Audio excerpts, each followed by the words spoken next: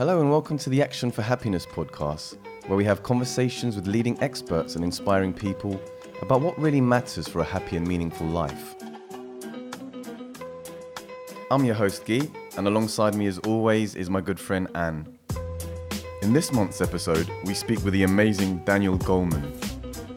I came back to Harvard and I said, we really should be studying meditation. And they said, that is the stupidest idea we've ever heard. There was only one person who thought that made sense. His name was Richard Davidson. The students who had the mindfulness training did 30% better on their scores. A psychologist and science journalist, Daniel wrote the book on emotional intelligence, which has remained a bestseller for over 20 years. And he joins us via Skype to share some really interesting perspectives about his latest book, The Science of Meditation, which will be known as Altered Traits in the US. Daniel, what I loved about your new book, The Science of Mindfulness, was that it was an opportunity for you and an old friend, Richard Davidson, to reconnect, touch base again, and put down on paper the stories that you both shared together for the past 30 or so years. Would love to kick this podcast off, if you can. Tell us how you and Richard first met and how the amazing journey led to this book. You know, I was very fortunate. When I was a graduate student at Harvard, I got a traveling fellowship that allowed me to go to India. I was in India a total of 2 years in my grad school and postgraduate days. And my interest was meditation. And I was fortunate to stumble into a situation in Bodh Gaya, India, where one of the few then teachers of mindfulness was in residence. His name was Munindraji, and he had a favorite student whose name was Joseph Goldstein. Joseph, of course, was the one who went on to spearhead the movement of insight meditation, better known as mindfulness in America. Yeah. And Munindra invited his friend, a Burmese businessman named S.N. Goenka, to come and teach. And I did, along with others, including Sharon Salzberg, who's another of the Vipassana teachers. We did several 10-day courses, I think 4 or 5 in a row. Yeah. And it was extremely powerful for me. I had also been with Neem Karoli Baba, who was known then as Ram Dass's guru. He was an old yogi who was quite remarkable in terms of his quality of beings. I mean, he was absolutely present. He was unstoppably happy. And he made you feel the same way when you were with him. And I thought, I'm studying clinical psychology at Harvard. And we're really interested in all of the downers about human emotions. Depression, anxiety, trauma. Mm-hmm. We haven't looked at the positive end. And, these Asian cultures know a lot of value about what that positive end would look like. In fact, there are beings there who've accomplished the height of that. And they have a map. And that map one of the maps begins with mindfulness. So I thought, this is great news. I'm going to rush back to Harvard and tell them all about this wonderful possibility for psychology. So I come back I'd written an article about it in an obscure journal, and I came back to Harvard and I said, we really should be studying meditation in our research. And they said, that is the stupidest idea we've ever heard. Yeah. There was only one person who thought that made sense. His name was Richard Davidson. He was a first-year graduate student. And Richie and I became very close friends. We both did our dissertation research. Despite all the warnings against it, on meditation. That was, when we did those studies, there were 2 articles in the entire scientific literature on meditation of any kind. One was on Zen, and one was on yogic meditation. Yeah. From today's standards, they were terrible, but it was the only straws we had to grasp. Yeah. So today, when Richie and I have written this book, The Science of Meditation in the UK, it's called, there are over 6,000 peer-reviewed journal articles on meditation. Many of them do not meet the highest standards, like our own dissertation research. So we've, particularly Richie, has combed through and found the top quality, the most methodologically sound A-level articles. Those are the ones we summarize. We also talk about some of the problems with the research. For example, our friend Jon Kabat-Zinn, who we've known since our Cambridge days, went on to found mindfulness-based stress reduction, MBSR, which is probably the single most researched kind of meditation today. Richie has done research with Johnny, and he did one study which is very telling, which is why we could find only about 50 A-level studies. He took a random sample of people and assigned them at random to either MBSR or what's called an active control, something that people feel just as positive about, that requires just as much time commitment. It was things like exercise and nutrition, but doesn't involve any mindfulness. And what he found was that there was no difference between that group and the MBSR group in subjective feelings about how much better I feel. The self-reports were basically the same. The differences have turned out to be much more interesting. They're more biological. That you get benefits from mindfulness, for attention, for calming the reactive emotional brain that you don't see from these active controls. And that's what we focused on, the true benefits that are unique to mindfulness. But that last point about calming the reactive emotions to the brain, and in the book you mentioned the Dalai Lama saying that if anything can, his belief that the destructive emotions, if mindfulness can calm that aspect, I'm wondering about, how hopeful could we be in bringing this into maybe more deprived parts of the UK, the US, where there's a lot of gang violence, and in schools, because from destructive emotions, I would imagine that could lead to destructive, self-harm or behavior within the community. And absolutely. So, behind every act of brutality, violence, and suicide is destructive emotion. And the Dalai Lama says emotion becomes destructive when it throws you off balance. In the West, we would say when it leads you to harm yourself or other people. And Richie and I convened a meeting with the Dalai Lama and some scientists some years ago. And he said something very important. He said, my own tradition, Buddhism, has many methods for calming the mind and transforming destructive emotions, mindfulness being one, but one of many. And he said, I urge you as scientists to take them out of the religious context, study them very rigorously in the lab, and if they're a benefit to people, spread them as widely as you can. And I think it helps to understand the different levels of meditation. There's the hardcore, old school, monks in Asia kind of meditation. Yogis in India, whatever it may be. And that's it, absolutely within a religious context. Then there's the way those traditions have been brought to America, or to Britain, or to the West generally. Yeah. And they've been toned down. So you might, for example, go to an insight meditation retreat. That's mindfulness squared. Yeah. That's mindfulness derives from insight meditation. Well, that might be in a light Buddhist context, but the point is really the meditation practice. But a lot's been left behind. Then there are further removes. So MBSR is completely secular. So the Jon Kabat-Zinn courses, right? Yes. Or mindfulness as it's taught in business, for example, has nothing to do with any traditional spiritual lineage, but it has the core of the method, and the method retains its active, say, neurological effects. So people get to benefit. And then there's a further remove, which are the kind of apps and so on that go on, which are 5 minutes a day to feel better kind of thing.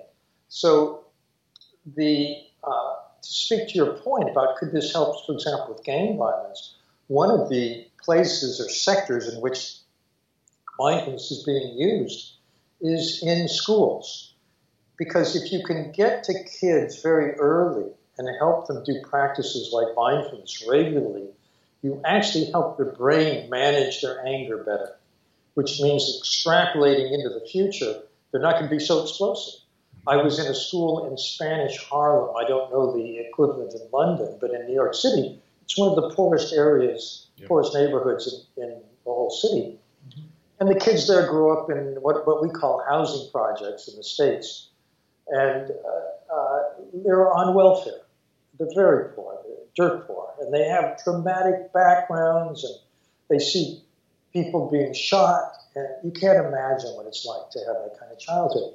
And yet, I saw 7-year-olds do exercise they call breathing buddies, where they, one by one, they get their favorite stuffed animal, they find a place to lie down on the rug, they put it on their tummy, and they watch it rise on the in-breath and fall on the out-breath, and rise on the in-breath. They count 1, 2, and what they're doing is mindfulness. But it's mindfulness at a 7-year-old level. Yeah. But if you do that at each, 7, 8, 9, 10, these programs are called social emotional learning, and they're in many, many schools, particularly schools in neighborhoods like that, because the data shows that over the long term, this helps kids stay on track, not go to, do something that'll get them thrown in prison, not become an addict, get a good job, have a family.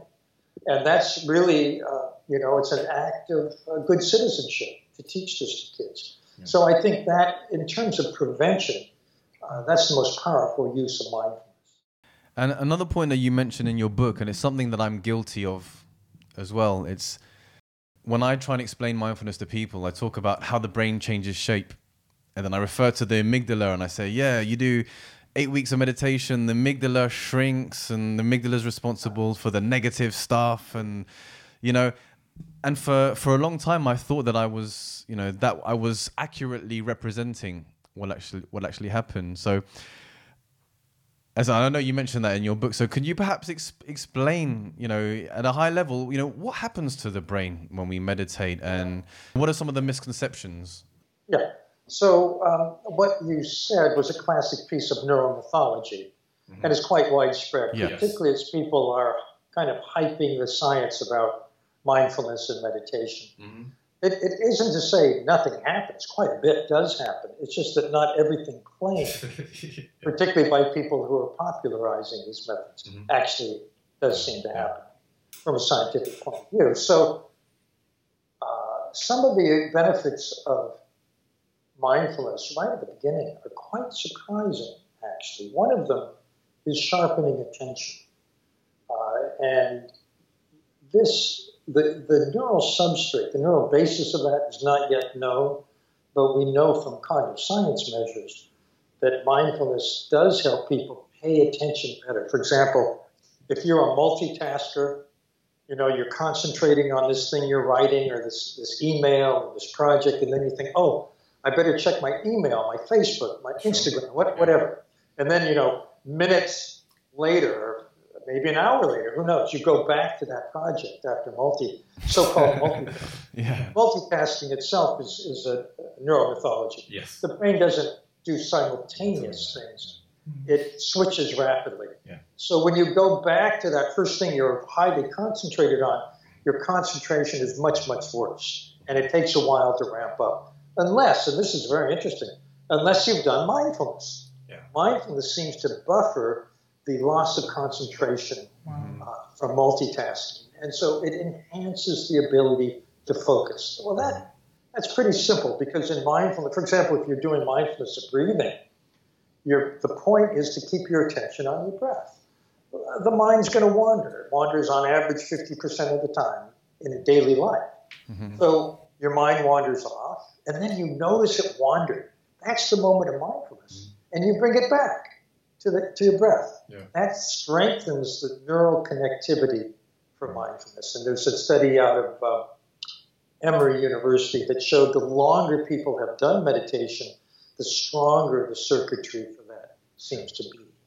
And so focusing concentration is one benefit. Another is what's called working memory. Working memory is the fact that when you pay attention to what you're hearing right now, that or learning right now if you're a student, that goes into what's called working memory, which is short-term, gets transferred to long-term memory, and then later you can recall it. Mm-hmm. That's what we call learning. Yeah. So when they taught students at the University of California this method, they were surprised that on their graduate school entrance exams, the students who had the mindfulness training did 30% better on their scores than a comparable group of students. Well, that's astounding. It's wrong. Incredible. Yeah. Then you mentioned the amygdala. The amygdala is the brain's radar for threat. It's the trigger for the fight or flight or freeze. Yeah. It's what makes people violent. It's what makes people go off the deep end behaviorally. And the amygdala does a lot of things, but that's one of the things that we wish it would not do as much. Yeah.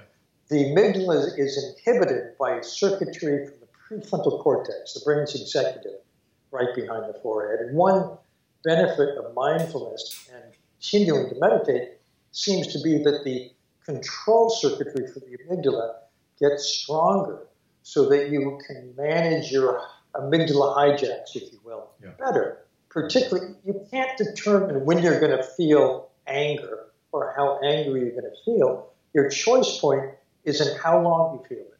Yeah. And meditation, mindfulness, reduces the recovery time. In other words, you recover more quickly. Mm-hmm. That's very powerful. All right. Well, so I've been meditating for 3 years now. And one thing that struck me when I was reading the book, Altered Traits, was you spoke of, when meditating, the idea of sustained concentration. Now, ever since I've meditated, I've realized that I can't stop the thoughts from happening, but I'm getting better at noticing them when they arise. And then, to use the expression, nip it in the bud. So I sit down for my meditation and what am I going to have for lunch? That's a thought. Back to my concentration. And so 3 years deep, I'm getting better at noticing thoughts. There's a thought? No. Focus on the breath. There's a thought, focus on the breath. But where I feel I'm not making progress, and I don't know if necessarily it's progress, is the sustained period of concentrating on the breath without that distraction of the thought.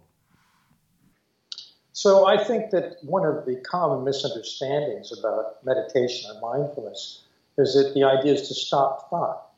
It's actually not the main idea. The idea is to change your relationship to the Yes, which is which is what you described. So the mind is designed to generate thought. And when you keep your mind on one thing, say your breath, thoughts will still come up. Sure. And it's not that you should suppress it or get angry at yourself that I'm having that thought. I shouldn't be, judge yourself. It's not that at all. Mm-hmm. The idea is simply to see the thought, recognize it as a thought, and then as you change your relationship to the thought, for example, you name it as a thought, it actually does something neurally. This is research from UCLA. It lowers the energy in the part of the brain that's having the thought and increases energy in the part of the brain that's just noticing. So that the thought tends to end sooner once you know it's just a thought. Yeah. If you think the thought, oh my gosh, it's lunchtime, I could go and get fish and chips. Wouldn't that be great? You're thinking, you're lost in the thought. Thank you for the English reference there. Yeah. Yes. So that being the case, let me say it this way. Being able to change your relation to the thought gives you a choice point that you did not have before. Yeah. And that is, do I want to get lost in this thought? Do I want to pursue it? Or do I want to just let it go? Yeah. Usually we are chased by our thoughts. We don't ever let them go. But when you're mindful, you have that choice. So I shouldn't beat myself up too much that I'm not achieving this point of sustained concentration where I could just focus on the breath for lazy. Like I can't even go 10 seconds without. I would recommend you that you change your idea of what sustained concentration means. And that you allow sustained concentration to be both awareness of the breath and awareness that thoughts are thoughts. Ah, okay. That's sustaining concentration. I would say that's sustaining concentration. You're listening to the Action for Happiness podcast. I'm your host, Guy, and today we're speaking with author, science journalist, and psychologist Daniel Goleman. Visit actionforhappiness.org for all our podcasts and information. What is an altered trait? Given that is the title of your book that's going to be in the US, Anne and I have an answer here, but perhaps you can explain for our listeners, why did you go with that title for the name of the book? Well, the title is in contrast to altered states. Altered states are temporary conditions. You can have an altered state on a drug because it changes your brain chemistry. You can have an altered state during meditation because you're feeling really great and in flow because you're so focused. Mm-hmm. However, once you stop the meditation, or once the drug passes from your body, so does the state. Traits are different. Traits are lasting changes. When you go to the gym every day and you work out, you get very buff and you're very muscular. You could say that your fitness level is a trait. It lasts and it's there. You can call on it outside the gym. The same with meditation. Meditation is an act of mental fitness. So you're focusing on your breath. You're enhancing your concentration. You're strengthening your ability to manage the amygdala and emotional hijacks. And the more you do it, the more you can call on those capacities, or they manifest in your everyday life. That's the trait.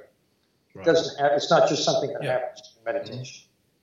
So is the expression altered trait, is that similar to awakening then? You mentioned...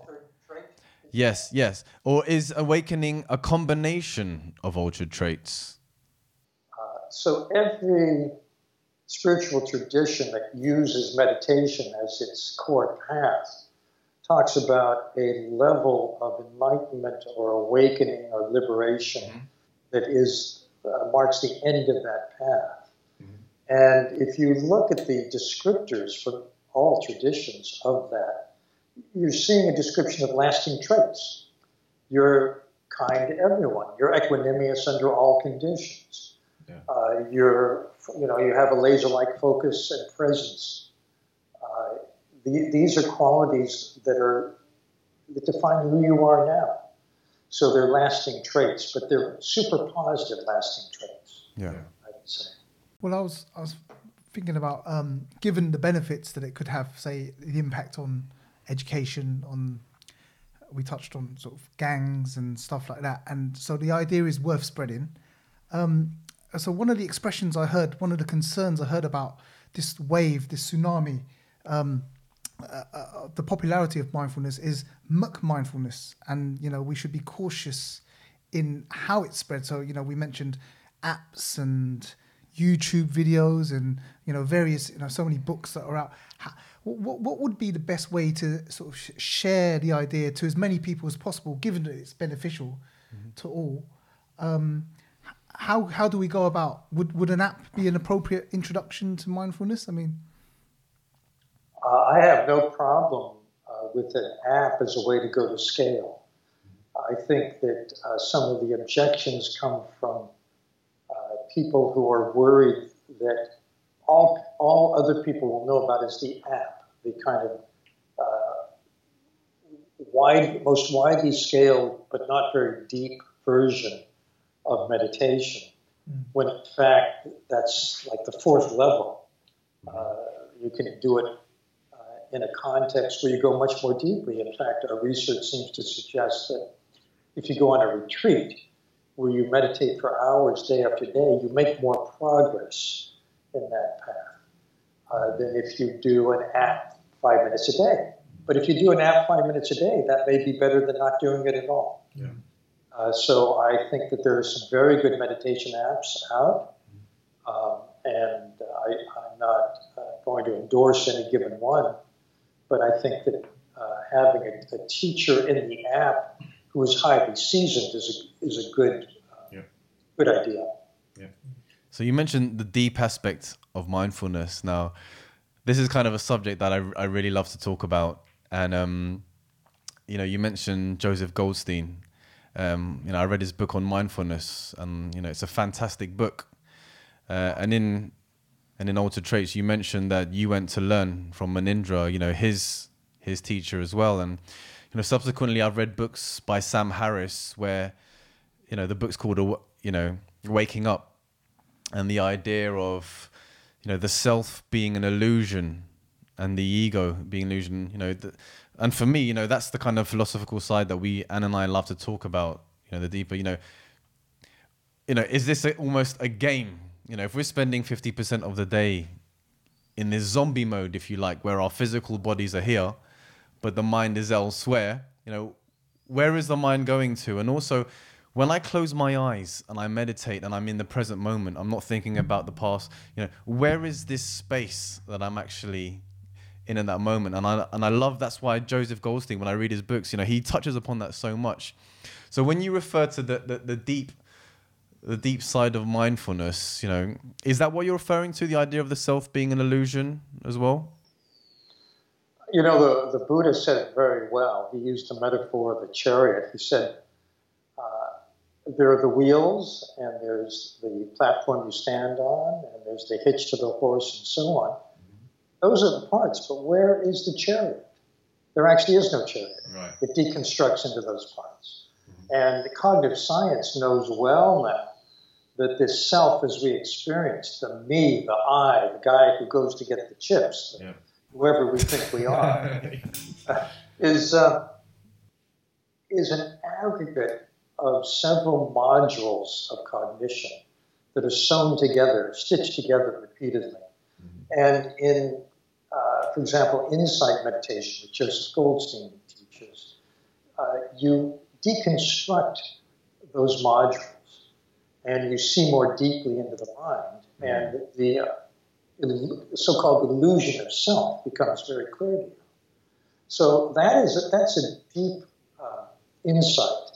And it's something that you would get, say, on a retreat. It's not the kind of thing that will happen to you if you do mindfulness, 10 minutes, 20, 30 minutes a day. But it is the classical path, or part of it. Richie Davidson and I were quite bemused when we looked at all the scientific literature to see that the idea of self and how meditation paths affect that is the least researched area. Because when you look at it from a spiritual point of view, it's the most important. Yeah, and the Descartes, I think, therefore I am. Well, we look at it now and it's like, well, we know that through mindfulness that we am even when we are not thinking. And especially when we're not thinking. We're almost more true to our real selves when we are not in that state of thinking. Sam Harris in Waking Up is very eloquent on this point. I love that book, yeah. So Sam, Joseph, Sharon Salzberg, myself, and my wife traveled to Nepal together to study with a Nepali Tibetan Buddhist master named Tulku Urgyen. He writes about that. He said, he speaks about Urgyen in his book, right? Yeah. And actually, my wife and I are still students of his sons. He's passed away, but Mingyur Rinpoche, who's one of his sons, was also Richie's star Olympic-level meditator as a subject in terms of his brain function. So that particular tradition, which is called Dzogchen, allows you to experience the kind of gap between the thoughts, which is when nothing's, and then to expand that so that it is kind of an underpinning of everything else that goes on. That's the idea. I can't say that that's me, but I think it's Tulku Urgyen. I think it's Mingyur Rinpoche. I think it's people who've done this well. But the more you go in that direction, I think the more progress is made on the path. Yeah, because not to push the point too much, but Anne and I talk for hours. It's like, well, when we in our meditation and we take that breath and we're not in the past or we're not in the future, and we're trying to feel where is the breath the strongest, and when we're trying to be present, it almost propels you into this existence where almost the physical form has no effect, and your ideas of who you are as a person and the job that you have and the lessons that you learn, they all come to fruition in a thought that you're having in this present moment. Yeah, and I think that background awareness of the spaciousness that surrounds all of that changes your relationship to how you live your life. Just as what we were saying, being mindful changes your relationship to your thoughts. Mm-hmm. Those are our lives are the outcomes of all of our thoughts.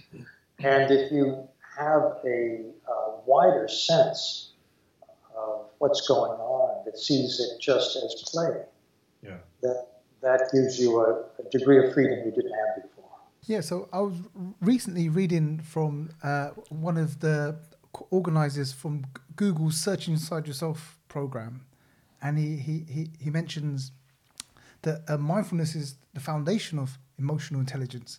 So I thought, this and the work that you're most sort of known for is, what is the relationship, and can you elaborate on that? Yeah. Yeah, so you're talking about the book by Meng Chang. Yes. Yeah, so Meng invited me to Google to talk about emotional intelligence. And I thought, isn't that interesting? Because Google is so IQ focused. You have to have, legendarily, you have to have an IQ of 99% just to apply for a job there. Yeah. A very high IQ place. Let me say something about that, by the way. There was just a paper published showing that after an IQ of about 120, there's no relationship between IQ and success in a career. And in order to get an advanced degree, like a master's or an MBA or be an engineer, you need an IQ of around 115. So what that's saying is that those degrees get you in the door, but they don't guarantee you'll be the leader or the best teammate. This is an aside, but just to say, so I was bemused. I went to Google. The room was packed. They had to, video it into other rooms where people were watching. People were highly interested. I was surprised. So Meng leveraged that interest into a course in Google University called Search Inside Yourself, which was the basis for his book.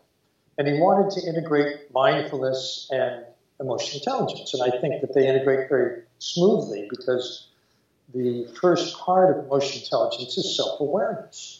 That then becomes the basis for self-management. We've been talking about that.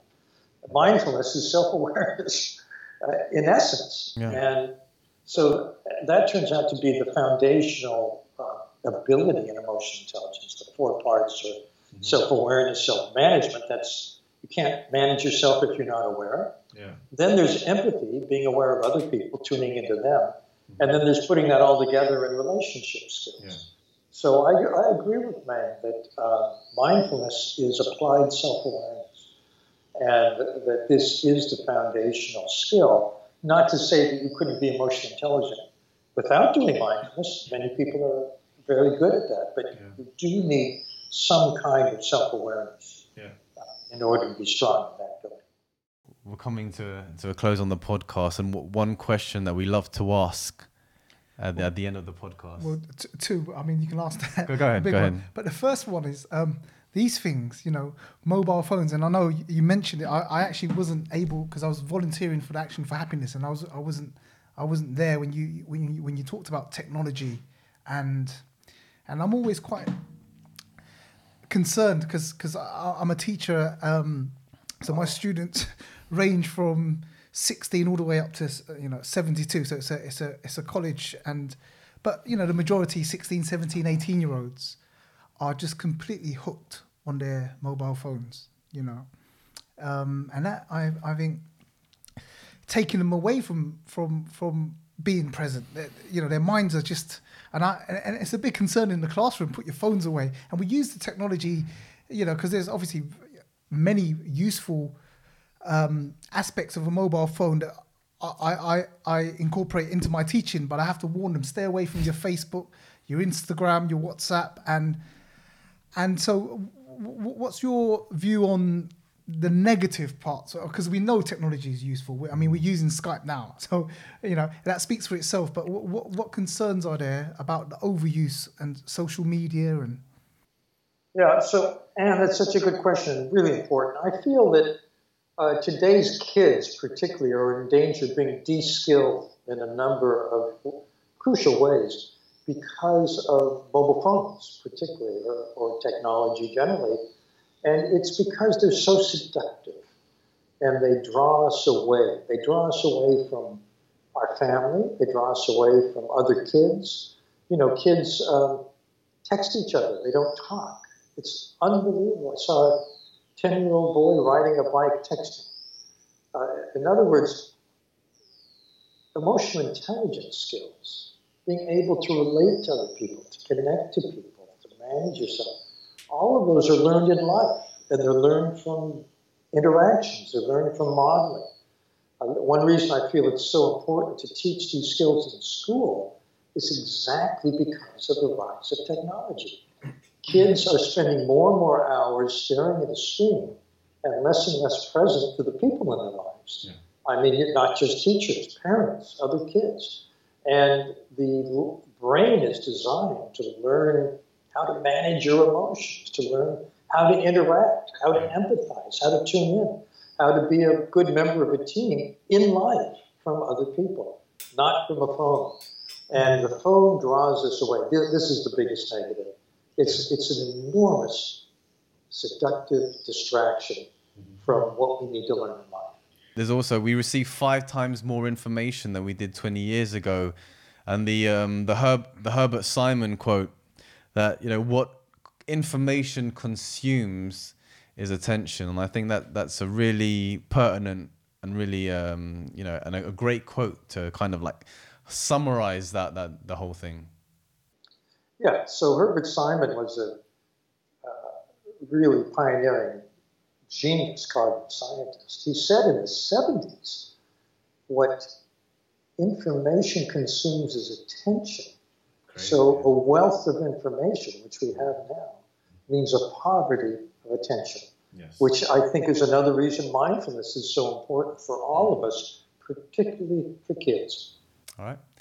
And final question. Yeah, so Action for Happiness runs an 8-week course exploring what matters. And one of the questions we ask participants to think about is what matters most in life. So with all our guests, we like to pose that question. So we wanted to ask you, Daniel Goleman, what matters most in life to you? I think it was pretty well summarized in the book I wrote for the Dalai Lama's 80th birthday called A Force for Good. Yes. Everything he said, thank you very much, Force for Good. And he makes the point that what makes life meaningful is being able to turn things in a better direction. In whatever way our particular position, our particular skill set, our particular sphere of influence allows. Each of us has some impact we can make.